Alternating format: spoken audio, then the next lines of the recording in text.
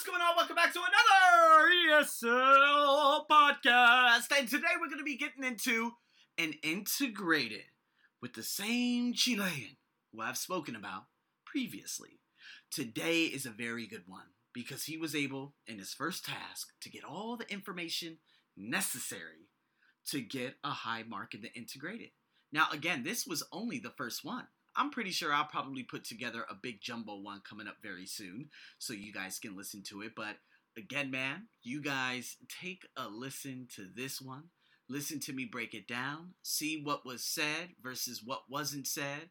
All those other good things too. And what I want to do, as a matter of fact, is probably right after this little short snippet, you're going to hear the integrated task itself. Okay?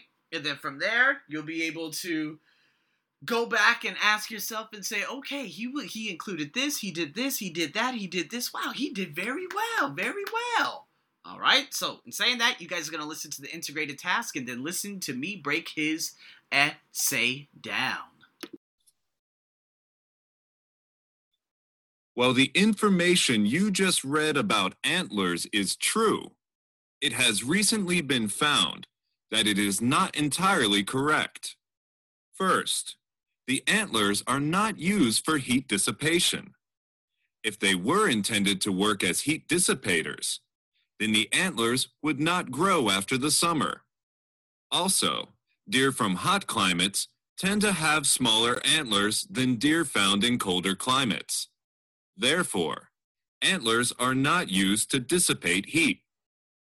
Secondly, if the role of antlers was for defense against predators, then shouldn't the females have them as well? The only members of the deer family in which females have antlers as well is the reindeer. Even though female reindeer have antlers as well, they are usually smaller. In addition, deer from other climates use their feet to kick and repel predators, or move with bounding leaps simply to escape them. And finally, deer often issue their challenges to other males in a singing voice. It has not been proven that deer with smaller antlers will always be the ones to back down. Therefore, it cannot be concluded that antler size is a measure of status between males. All right, Juan, here we go. Here goes your integrated writing task. Again, man, I'm very, very happy that you had submitted this to me. And I wanted, like I told you before, to get a general idea of where exactly you are with your writing, right? And so that's why I didn't give you anything in regards to, like templates or whatnot. Yet luckily you didn't provide a conclusion, which is really good because you don't provide conclusions in the integrated writing.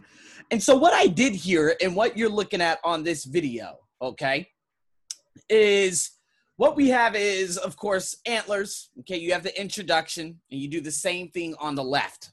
Okay, now you said both the reading and listening passages, right? So what I would have to do is go through and, of course, add the S and whatnot. Passages discuss the antlers function in deer, which it seems to work for fighting and attracting females, among others. The reading passage explains the three main functions of antlers, while the professor casts doubt on these ideas based on last research. Okay, last research, you just have to based on his research, right? Proposing that the information in the reading passage is not completely correct.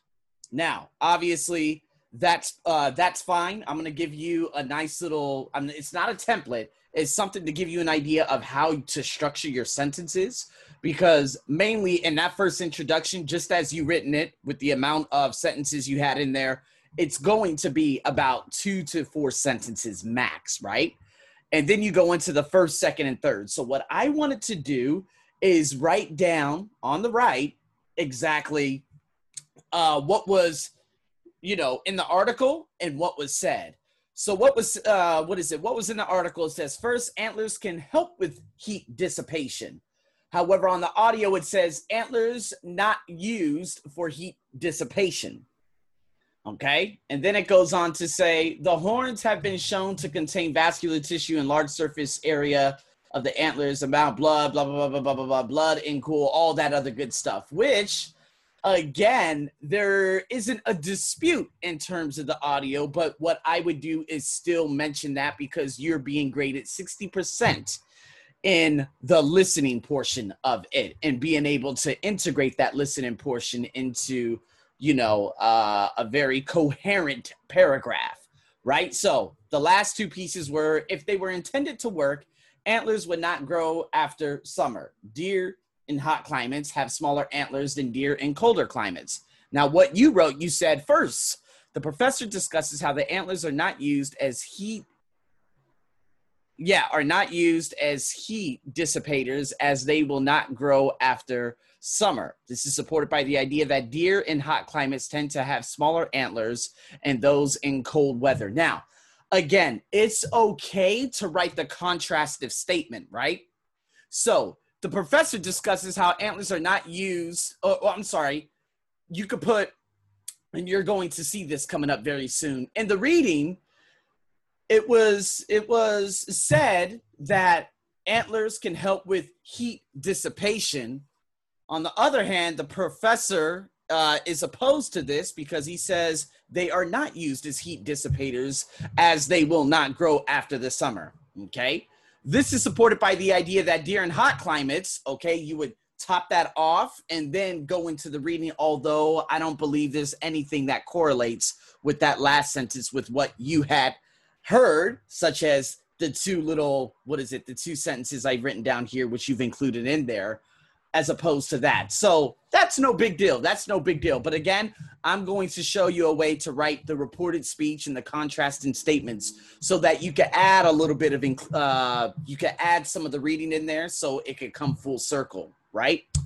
So then you have second, all right? Second, while the author of the reading passage states that antlers are used as defense against predators, the professor explains that it is not completely true, as one of the species of deer females, reindeer, also have antlers.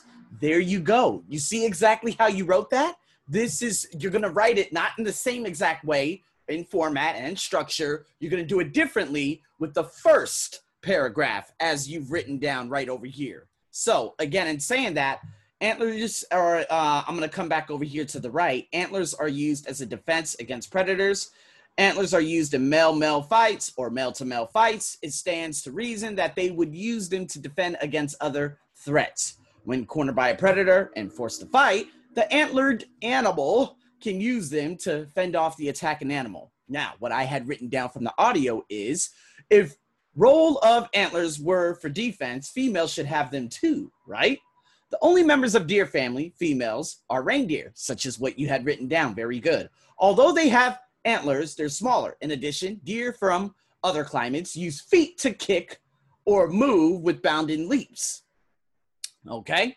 Now, you said it has been proven that that not only antlers are used against other animals, but they also use their feet to kick and escape them. Good. Okay, so you're understanding exactly how to formulate it and put it all together, so I'm really excited about that. All right, and so now getting into the last paragraph, you put third. Obviously, here's finally. Now, finally, it says they are used to display their strength and fertility to the female members of their species and to compete with other males. Larger antlers mean that the male is strong and most likely very fertile. Most likely fertile. They also use to compete against other males in displays of strength to win the females. However, in the listening, it says singing voice is a challenge. The professor actually had said this. Not proven about deer with smaller antlers always back down. Therefore, it can be concluded antler size is not a measure of status in males. Now, what you had written, you said the last point discussed in the reading passage is that antler sizes are used to show fertility and strength by doing so, attracting females. However, the professor challenges this idea as they might use singing as well to compete with other males. Is that right? Oh, yes, that is correct. Therefore, it is not a matter of antler sizes, but other factors too. Good. Okay. All right. And then what I would do is just add in that last little bit. It cannot be included antler size. Oh, no. Well, status. There we go. I would just quickly add in that status too. But honestly, this is not going to be a problem for you whatsoever. This was actually very, very good. Other than, you know, we're going to get that introductory paragraph down, no problem. We're going to see a way that we could top off that first, but the second and third paragraphs is exactly what I want. This is good. And your complex structures, you know, I didn't have to, you know, because it's all like written down and you're listening to it. Therefore, it's very, very easy for you to create very coherent paragraphs as opposed to your independent essay, right? So nonetheless, this was very, very good, okay? Especially as a starter.